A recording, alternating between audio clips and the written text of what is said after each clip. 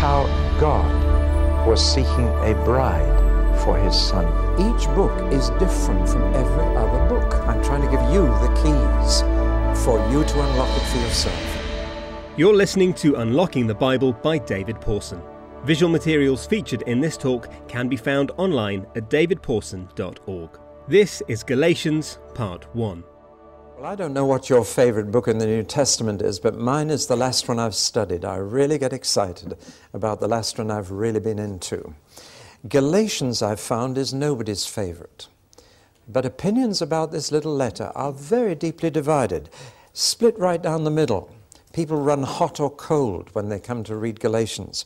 Here are some of the hot opinions. Luther said that Galatians was the best book in the Bible. He said, "This is my epistle. I am married to it. It is my Katie." Well, now, if you know, he married a nun called Catherine, who was his Katie. What he's saying is, this is the book I'm married to. Another man said, this epistle was the pebble from the brook, with which, like another David, Luther went forth to meet the papal giant and smite him in the forehead. It's quite a statement. You know that Goliath died of surprise, don't you? Such a thing had never entered his head before. Well, now, John Bunyan, the author of Pilgrim's Progress, he said, "I do prefer Luther's commentary on Galatians, except the Holy Bible, before all the books that I have ever seen, as most fit for a wounded conscience." And that was John Bunyan's tribute to this old book. That's Martin Luther's commentary on Galatians, an old copy. And that book had a profound effect on John Bunyan and on John Wesley. It was while somebody was reading from this that John Wesley felt his heart strangely warmed at 8:45 on May the 24th, 1738, in Aldersgate Street, where there's now a Barclays Bank, but there's a tablet on the wall to tell you that's where it happened. So Galatians has had a profound influence on Christian history, and many Christians love this letter, but by no means all. Some dislike it intensely. It's been called a crucifixion epistle. It's been called a thorny jungle. Been called explosive. Every sentence a thunderbolt. So it's not a general favorite. Why? I've written down 5 reasons. First, it's too emotional for some people. It is the most highly charged letter. It's written at white heat. It must have been written on asbestos papyrus or something, because it really is a heated letter. And some people don't like emotion in religion. Classic story of a West Indian lady who went to parish church in East London, and she was used to joining in. And when the vicar preached, she said, preach it, brother, amen, hallelujah." And finally the verger came over and said, "Would you please be quiet, you're disturbing the service." But she said, "I've got religion." He said, "You didn't get it here, madam." Which I'm afraid was only too true. But you see, for some reason, particularly in England, our public school background has said, don't let emotion get into religion. Keep it cool, keep it dignified. But when they read Galatians, here's a man who's writing at white heat. He is burning with something, absolutely burning and very angry. And people don't like that in religion. Some people say it's too personal a letter. Far too much personality in it. It's too autobiographical. And certainly Paul has put more about himself into this letter than any other. He talks about his physical handicaps at one point, pleads with them on the basis of his own weakness. But he's also mentioning at one point a public argument he had with no less than Peter, where he had to stand up to Peter in front of a whole congregation and say, "Peter, you're wrong." So that even in the early church, the apostles had their public differences. Thank God they had. They weren't like us today, too anxious to sort of agree rather than differ, too anxious to avoid confrontation. No, when truth was at stake, even Peter and Paul would face each other up and fight for it. Other people find it too intellectual a letter, and certainly it is very closely argued. Paul is really using all his rabbinical background and training to argue the case he's making. And it's a very tight intellectual argument. And to tell you the truth, none of the translations that I've ever read really got to grips with the thread of argument. So I confess it, I've actually translated it myself. It's been published, but it's out of print, unfortunately, now. But I'll read you bits of it as we go along, because the argument is quite subtle, and there are some very fine points in it. And some people aren't bothered to use their intellect. You know, the greatest unexplored territory in the world is between your ears. And we're to love God with all our mind. Let me confess, the most frequent comment I get after preaching is a kind of mild rebuke that says, well, you gave us something to think about today. And it's said in a tone of, I didn't come to church to think, you know? Well, I make no apologies for stretching your mind, and Paul stretches your mind. It's a very tight argument, and you need to study it very carefully and go through it again and again to see what he's saying. Some people find it too spiritual, surprisingly. I'm afraid it strips off all spiritual veneer. It really does hurt your pride, this letter. If you've got any pride left, then don't read Galatians, because you'll have none by the time you're finished. It really does go to the root of the matter, and they just find it goes through beyond your mind and your heart. It goes through to the marrow. It's the sharp two-edged word of God that penetrates. Above all, people have found it too controversial, too argumentative. It's funny, but the modern mood is we don't want arguments in religion, you know? We don't want to quarrel. Let's just all be nice together. And Galatians is not that kind of a letter. Galatians argues with other Christians, not with unbelievers. It's arguing. And it has caused many arguments. But if it hadn't caused that argument for Luther, the Reformation would not have occurred. So argument has benefited us greatly. And this is why it's not popular today, because we don't like divisions, and differences lead to division. And the two prime virtues considered today are tolerance and tact. And neither is a virtue in the Bible. But they are the two most considered Christian virtues in public opinion today, that we should be tolerant of one another and tactful in what we say. Well, Jesus was neither, and his followers have been neither. They are controversialists, as he was. But we're afraid of discussing doctrine. Now, is this unwillingness to face our differences a good thing or a bad thing? I was at a leaders' conference in January, 80 leaders, and for the first time, they've met annually for many years, but for the first time they decided to spend a whole day discussing differences. And the organizers of the conference were really very tense, thinking they'd have an explosion the following day. And they spent the first day giving us all lectures on how Christians should handle differences. And I said to them, why are you so insecure? Do you think we can't differ and remain friends? I've found I can have a better relationship with someone I can differ with and really hammer it out and be honest with one another than the hypocrisy of papering over the cracks. But is it a good or a bad thing that we're unwilling for this? Well, it depends on whether the issues are primary or secondary. The trouble is we tend to get so heated over secondary issues that we are not really confronting people over primary things. I mean, does it really matter whether we have alcoholic wine or Ribena?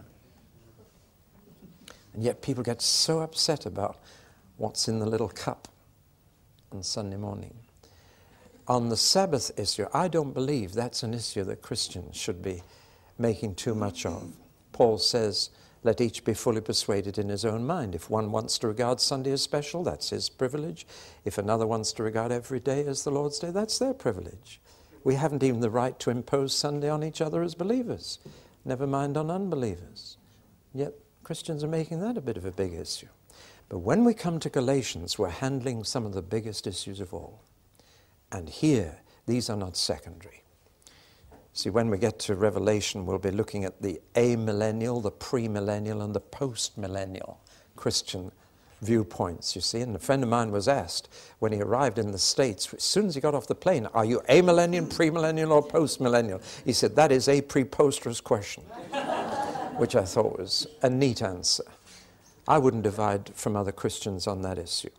But on the things that Galatians is touching, I would divide over. These are fundamental issues without which you lose the Christian gospel. So, I'm afraid it involves fighting.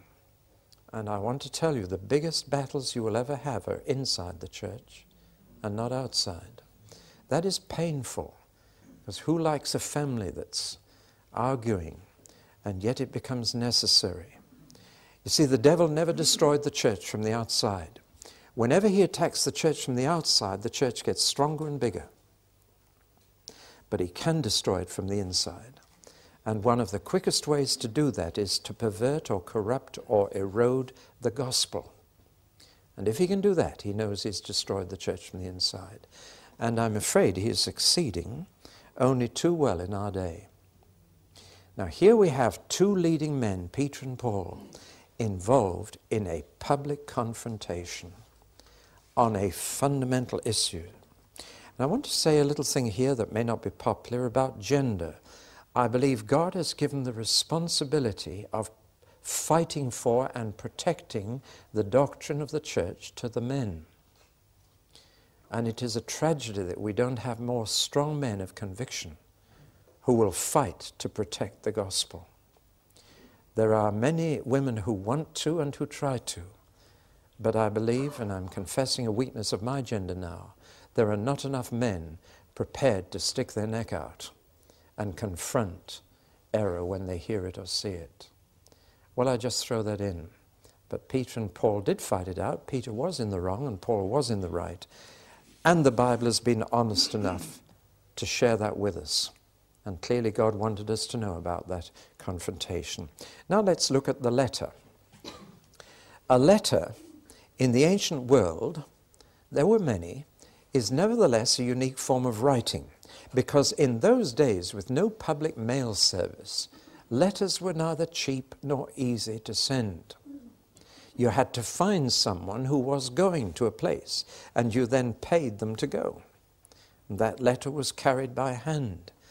Well, if a letter cost you £50 a time, you would not write so many. There was no such thing as holiday postcards from Pompeii then. And so letters were very important, much more important than they are today. We just scribble off notes all the time. But they only wrote when there was something very, very important to say, because it would cost so much to send and be so difficult to get through. So they had to have a very good reason for sending one. The form in which they wrote, of course, was just a long strip of parchment rolled up. And they had a very sensible habit. I don't know why we don't do the same.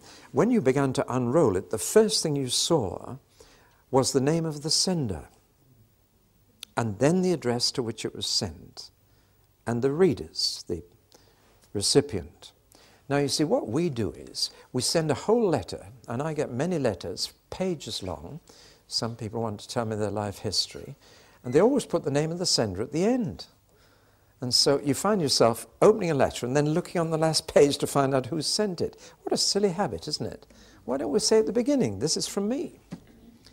And that's what they used to do, so that as you unrolled it, you got, well, the postman just had to unroll the first inch or two to know where to take it and who to give it to. And the person who read it knew immediately. And then another custom was that as soon as you did that, you wrote the greetings. You always greeted them in some way. And then it was almost an unwritten rule, you said something nice about the person you sent it to, especially if you're going to say something not so nice later. Now, it's interesting that Paul follows this form of a letter almost every time. And he begins even with the Corinthians, and boy, they were in trouble. They were getting drunk at the Lord's Supper. They didn't believe in the resurrection anymore. They were dividing into cliques. They were doing nothing but tongues when they got into worship. It was a real mess. But he begins the letter, I thank God that you've got every spiritual gift. Begins with something nice before he says something nasty. That's the custom. And that makes it all the more unusual that when he writes to the Galatians, he has nothing nice to say.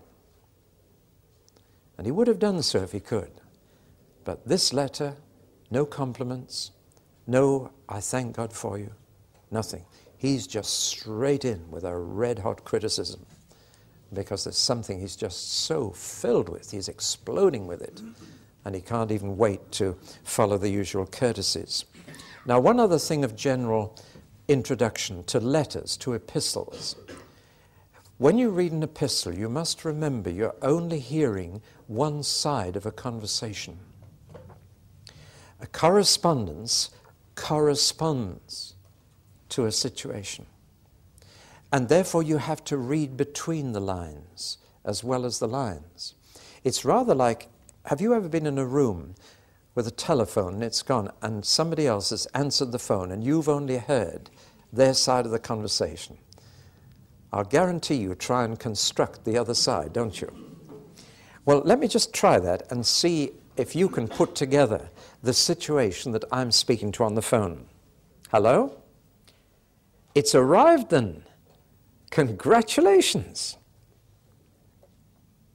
Yesterday. How much does it weigh? What color is it? They usually are. Do you think you'll have enough use for it? Mind you, they can be quite dangerous. But then it's fairly flat in your part of the world. Think you'll find it a bit thirsty.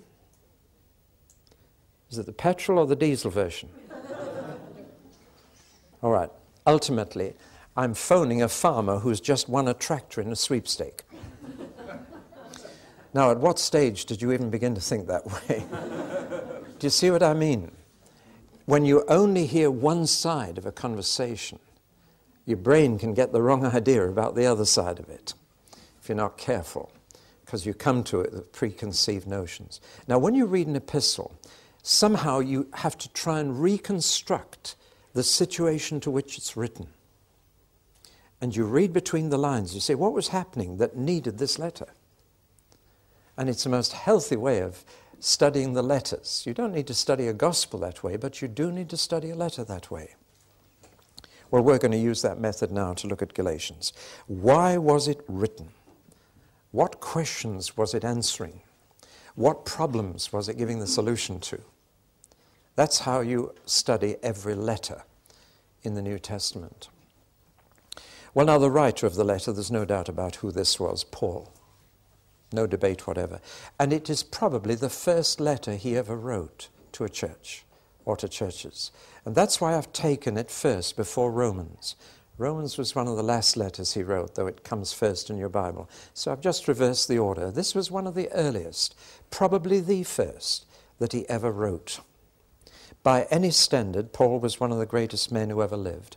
Born in Tarsus, in southern Turkey, as we know it now, that was the third most important university, Tarsus. After Athens, number 1, and Alexander, number 2, Tarsus was number 3 in academic importance. It was a bit like Durham to Oxford and Cambridge. Or am I offending someone? He had Jewish parents who were Roman citizens and spoke the Greek language. Now, what a background.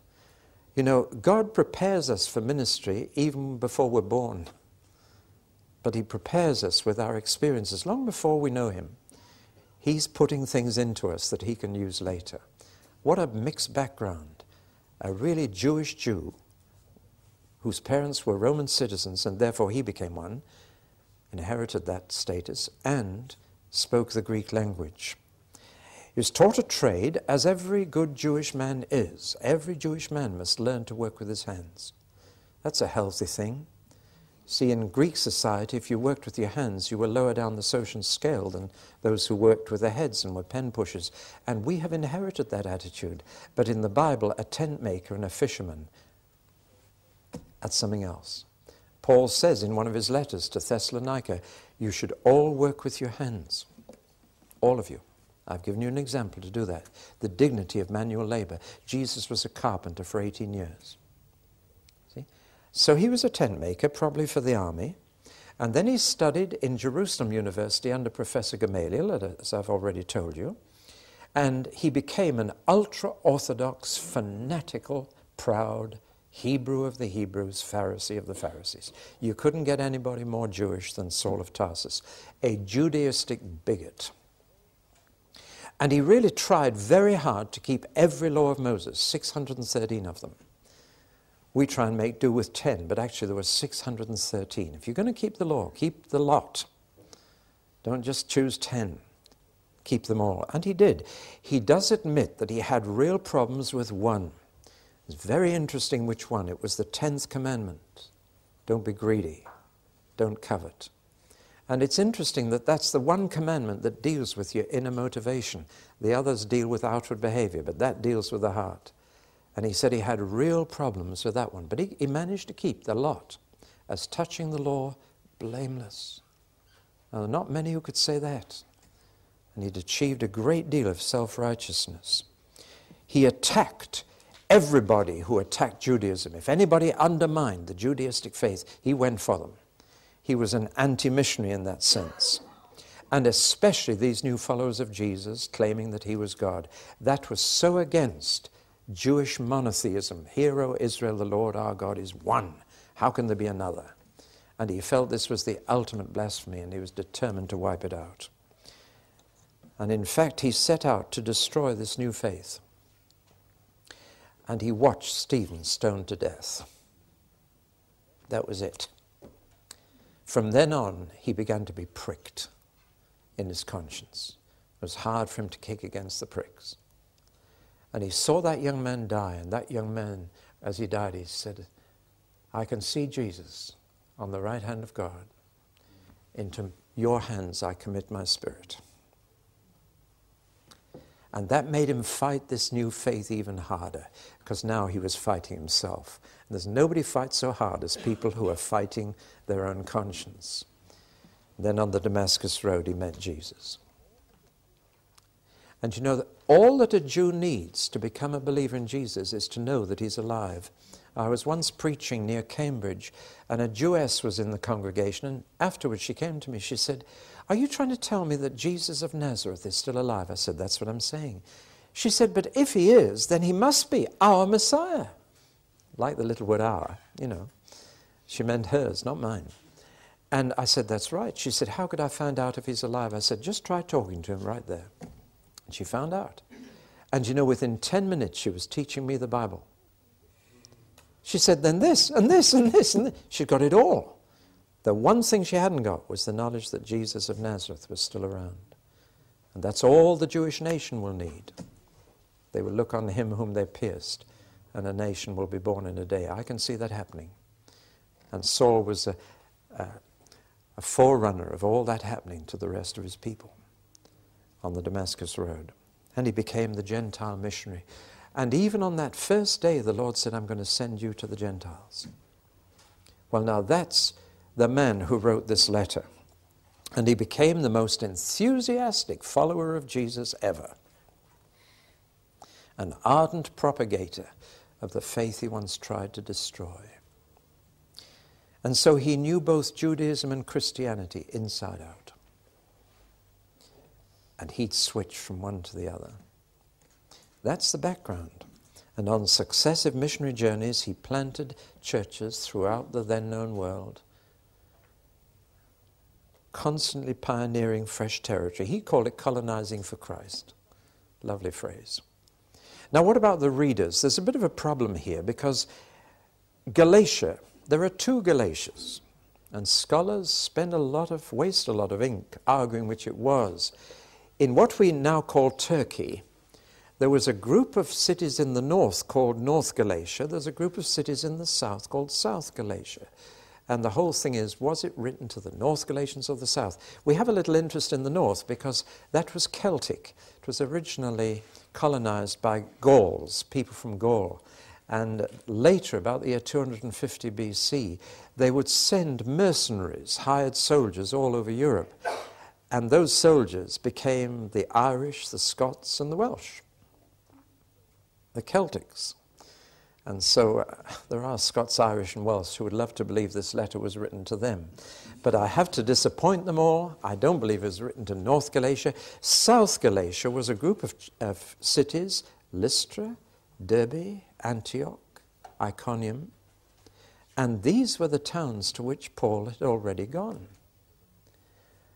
And it's understandable that he would write a letter like this, because when Paul had planted churches, as soon as he had elders in them, he left. And he left them entrusted to these new elders and to the head of the church in heaven and his vicar on earth, the Holy Spirit. And he trusted them and the Holy Spirit to continue. Unfortunately, what happened to them has happened to many new fellowships today. Other men come in and try and take over the work. Always beware of men who come and take over. They are often dangerous men. And in fact, there are men looking around, building their empires by taking into themselves fellowships that other people have planted, that are not their work, but getting them under their wing. It's dying down a bit now in Britain, but it was 3 or 4 years ago, it was just happening all over the place. And it's so often later leaders who come in and take over the work, who take it astray and lead it down the wrong paths. And Paul had that. And I'm afraid the people who did it were Jewish believers who followed Paul around everywhere. They were his biggest problem. And they said to the Gentiles, don't listen to Paul. He's only given you half the story. He's brought you to faith, yes, but he didn't bring you fully into the faith, because you need the law of Moses as well as Christ. I'm amazed how often I go into churches in this country and see the 10 Commandments stuck up on the wall. I'll tell you something, the first church I became pastor of in 52. So it wasn't the first church, sorry. First church in England that I became pastor of. I was a pastor in Shetland Islands before that. But the first church in England had the 10 Commandments up on the wall behind my head in the pulpit in chocolate brown Gothic lettering. And I said, the first thing I'm going to do is paint that out. And I got a pot of paint, and I just painted all over it. And you know, there was an outcry. Somebody said, there's nothing to read during the sermon now. I said, well, you can play bingo with the hymn board numbers, but I'm not preaching in front of that. I really am not. That's not what I've come to preach. Well, they said, we've got to have something there, so I did put up a cross in those days and put that up on the wall, but I'd rather preach that than the 10 Commandments. We'll come back to that in a moment. I may be shocking some of you. But you see, everywhere Paul went and brought them the full gospel of Christ, these believers, Jewish believers, followed up and said, of course, he hasn't told you everything, and we've now come to give you the whole situation. That's exactly how leaders talk today when they try and take over other people's fellowships. You know, well, good as far as you've gone, but we've got more, and we've got the whole thing for you. And they walk in and take over other people's work. Now, South Galatia, I'm sure it's south, with those key cities which Paul had established the work in, gone back and appointed elders, left them with the Holy Spirit to guide them. But then these other leaders came along and spoiled the work. Now, Paul has heard some very bad news about his baby churches, the ones that he labored to bring into being. His work was being undone. And two things were happening. First of all, they were making additions to his message. It was the gospel plus. And that again is something we've got to watch. So many sects and cults around add to the gospel. And they usually add another book to the Bible, have you noticed? They add Mary Baker Eddy's Science and Health to the Bible. Or they add Joseph Smith's book to the Bible. Beware of anybody who says you've got to have this book as well as your Bible. It's the gospel plus again. Something's being added on. And you can only put so much luggage on a canoe before it overturns. Or to put it another way, rot starts in the pulpit. Dry rot. Bad teaching is the one thing we've got to be on our guard against. Bad teaching.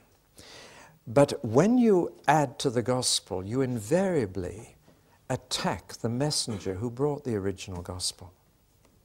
And it wasn't just that these teachers were adding to Paul's gospel, they were attacking the messenger.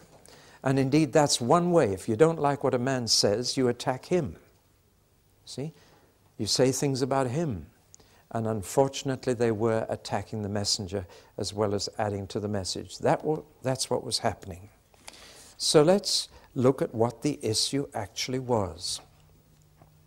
What was all the trouble about? Well, a first reading of the letter, and you would think it was about circumcision. That seems to be the thing that Paul's going for hard. Well, let's look at circumcision. Was he making a mountain out of a molehill? Why get so hot up about this little thing? If people want to be circumcised, that's okay. Was he justified in making such a song and dance about this Jewish custom of circumcision? A minor operation, the removal of part of the reproductive organ of the male, not practiced on the females in Judaism, though it is in certain tribes in Africa. It's now done for medical or social reasons. It's a widespread habit in the Semitic world, largely for hygienic reasons in that climate. But to the Jews, it had a religious significance.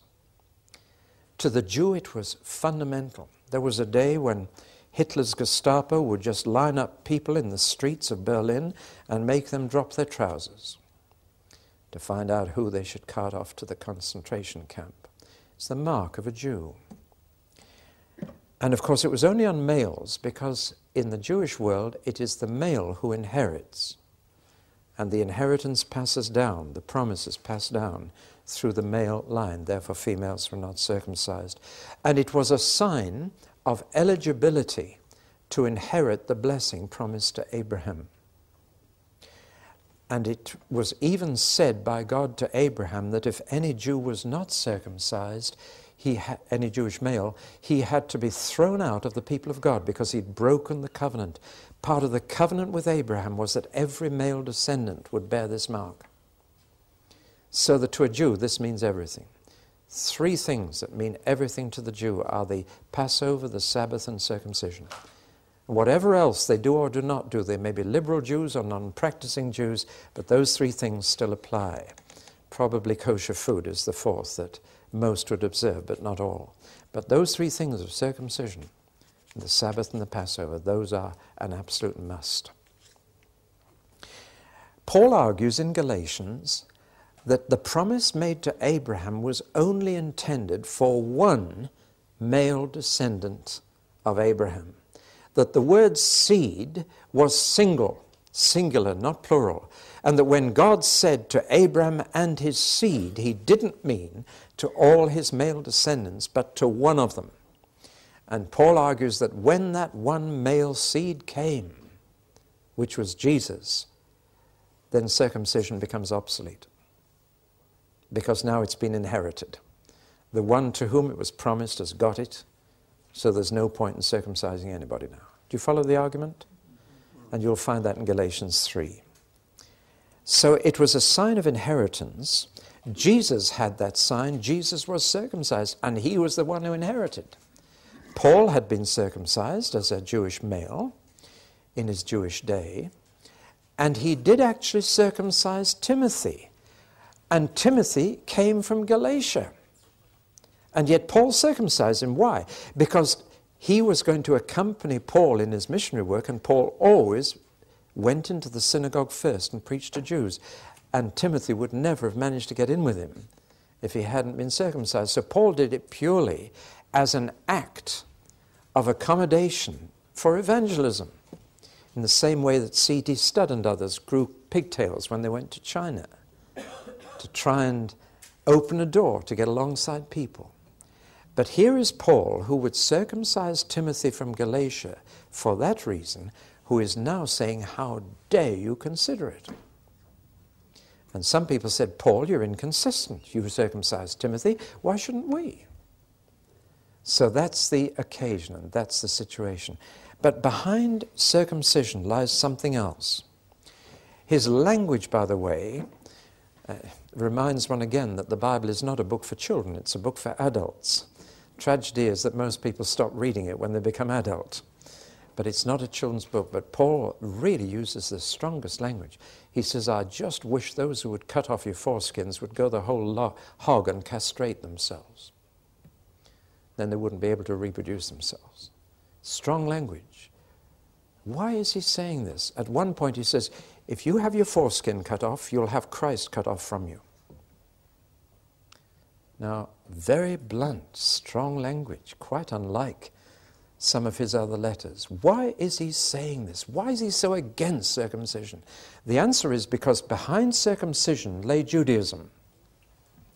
And Judaism is, I'm afraid, still a religion of works.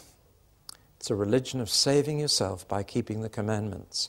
It's an impossible task, but so many people try it. And the danger of putting the 10 Commandments up on the wall is precisely that you're communicating to people, you've got to live this way in order to get right with God.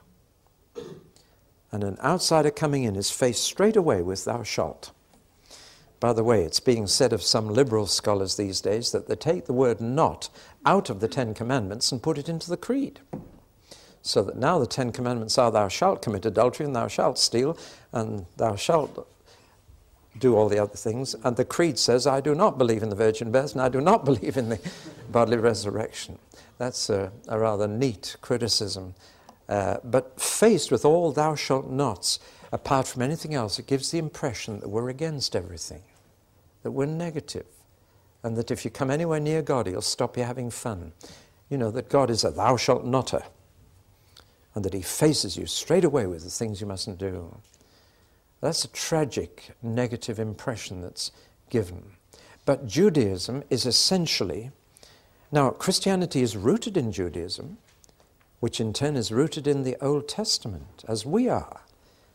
But how much of the former should be kept in the latter? How much of the Old Testament comes through to the New? How many of those 613 laws actually apply to us? That's one of the biggest questions you've got to face when you study the Old and the New Testament. Let me give you an example.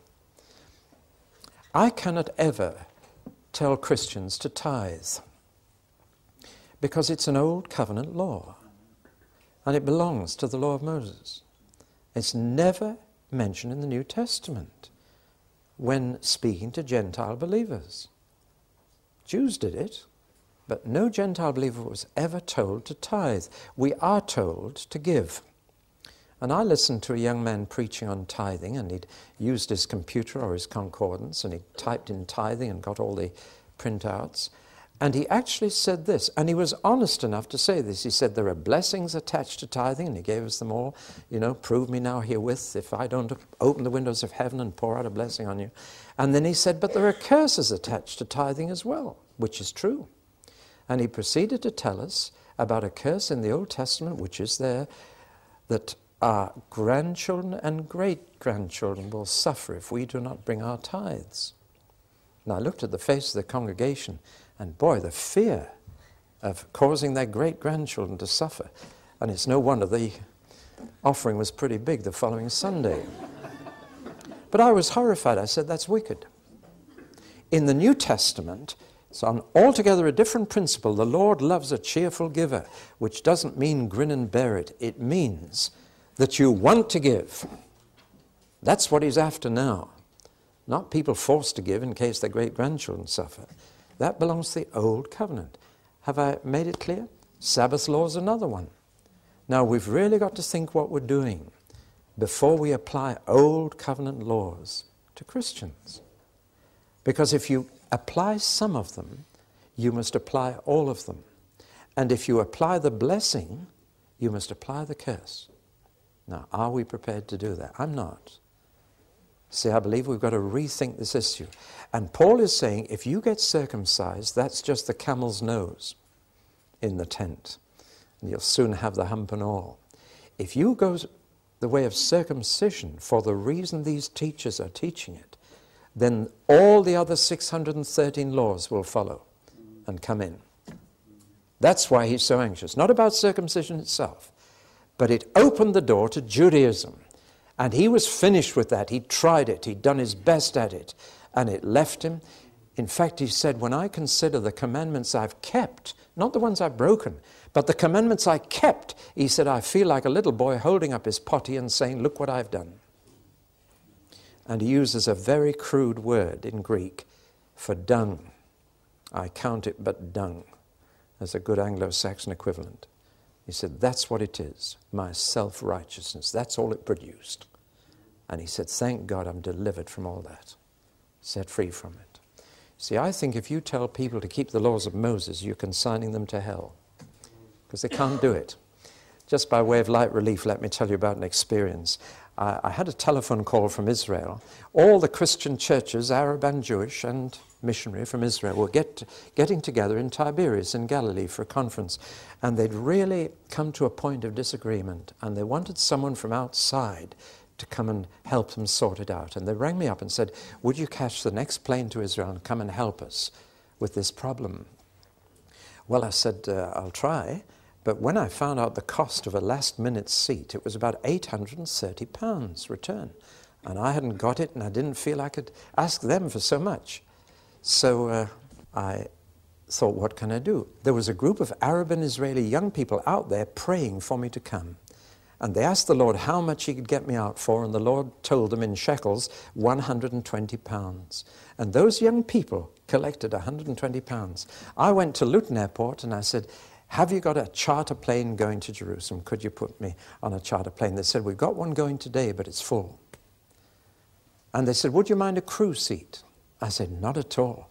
And it was one of those backward-facing upright seats. I had a bad back for days, but I was sitting facing backwards, and I looked around and I thought, I'm the only Gentile on this plane.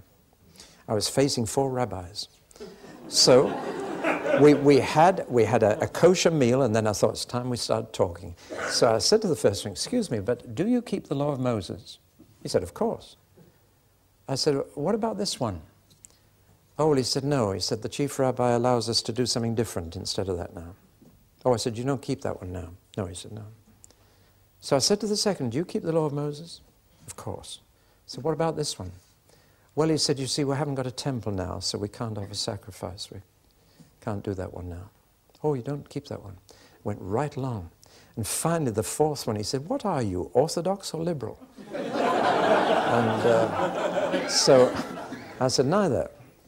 We went on a bit. And I'll never forget one of them, the second one sitting straight up. He said, I know what you are. You're a Christian. He said, and you believe Jesus died to save you from all this. I said, bullseye, spot on. He said, so you think you don't need to keep all these? I said, I could no more keep them than you can. You know? And we had a great conversation, and we finally landed at Ben Gurion Airport, only too quickly at the time, went too quickly. But you see, you can't keep them all. It's an impossible task. Don't put people under the law. Put them under grace. Now, this is very, very important. There is a law we're under, but it's the law of Christ. It's not the law of Moses. That law's obsolete. It's been done away. But you know, one of the biggest problems in the church today, and that's why Galatians is so relevant, we're constantly giving people a mixture of the law of Christ and the law of Moses. Constantly getting it mixed up. Why do you think churches today have vestments and altars and incense and priests? We don't need any of those things. They belong to the law of Moses. But they've crept back in. When are we going to be bold enough to apply Galatians as it was meant to be applied? Now, we better stop there, and we'll come back in a few minutes. You have been listening to David Pawson's Unlocking the Bible. Visual materials featured in this talk and other free resources like this can be found online at davidpawson.org.